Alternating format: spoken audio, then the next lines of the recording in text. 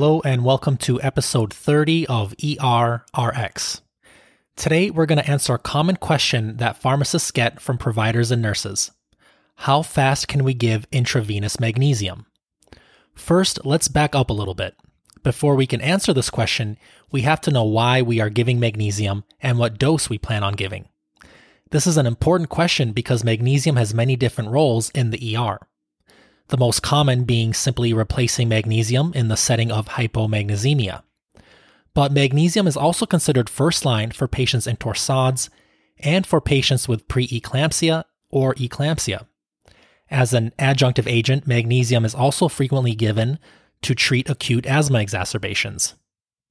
So first, in the setting of hypomagnesemia, in the ER, we usually give 1 to 4 grams, depending on how low the magnesium level is, how symptomatic the patient is, and other patient-specific information such as kidney function. In this setting, in general, the rule is that we don't want to administer magnesium at a rate faster than 150 milligrams per minute. If you calculate this out, this gives us a time of 7 minutes for a 1 gram dose and 14 minutes for a 2 gram dose. But this comes with a caveat. The slower we give magnesium, the more of it is retained by our bodies. This is because up to 50% of an IV dose can be eliminated in the urine. Some people, like myself, have been taught that magnesium should be given at a rate of 1 gram per hour, and although this would be optimal, this may hinder ER flow. I mean, who wants to wait around for 2 hours while your stable, ready to discharge patient gets a magnesium infusion? Either way, a reasonable solution is to default 1 or 2 gram doses to be given over 30 minutes.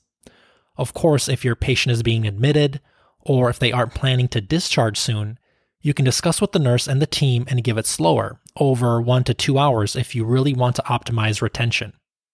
In the setting of torsades or other ventricular arrhythmias with prolonged QTC intervals, magnesium is thought to work by slowing impulse formation and prolonging conduction time.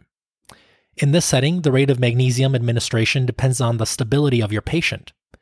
Remember that magnesium in this situation won't terminate these arrhythmias, it simply prevents them from recurring. In patients with a pulse, it's recommended to give 1 to 2 grams of magnesium in adults, or 25 to 50 milligrams per kilogram per dose with a maximum of 2 grams over 15 minutes in pediatric patients. This is because overly rapid administration can cause hypotension and even asystole, risks that we don't want to take in an already tenuous situation. Nursing can run a bag of 1 to 2 grams of magnesium using a pump, or run the infusion wide open without a pump, which can be adjusted by the nurse to run over 15 minutes-ish. Now, in the setting of cardiac arrest in a patient with pulseless ventricular tachycardia, or ventricular fibrillation or torsades, magnesium can be given as a bolus over just a couple of minutes. One way to do this is to grab a 1 or 2 gram magnesium bag and have a nurse squeeze the bag into the patient. This is kind of like a manual pressure bag. Some sites like mine have magnesium 1 gram vials in code carts or automated dispensing machines located in the ER. These vials can be diluted in 10 to 20 mils of normal saline and pushed over 1 to 2 minutes. As an adjunct agent in the setting of acute severe asthma exacerbations, magnesium works by acting as a smooth muscle relaxant and by reducing mast cell degranulation.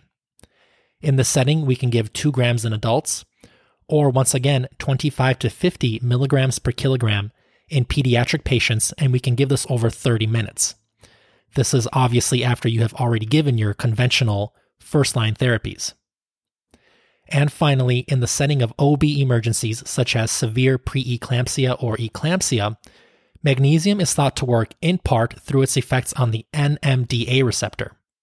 In this setting, magnesium is given as a 4 to 6 gram load over 15 to 30 minutes, then a continuous infusion of 1 to 2 grams per hour. This will vary slightly from site to site. Remember that we have to be very diligent in our doses and rates of magnesium administration. This is especially important in the setting of preeclampsia or eclampsia.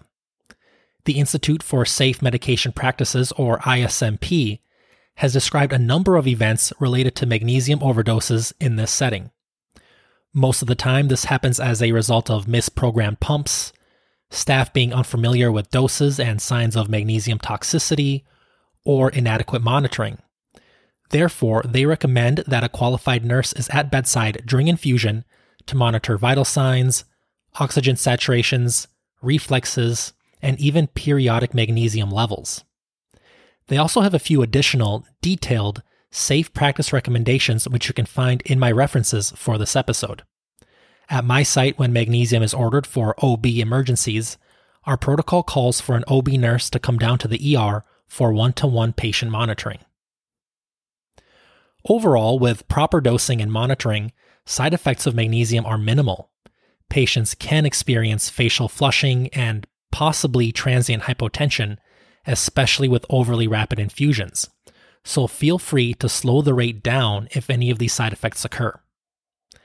In conclusion, be very mindful of each magnesium order's indication. Doses between 1 to 6 grams may be ordered in the ER. Some situations call for bolus or rapid administration, whereas others call for slower infusion rates to reduce the risk of hypotension and also to increase retention. This will vary for each individual scenario. As always, thank you for your time. Please check out our updated website, errxpodcast.com. There you can find all of our references and a full transcript of each episode. You can also take the time to subscribe to our newsletter. New subscribers through the end of the year will be randomly entered into drawings for some pretty sick prizes.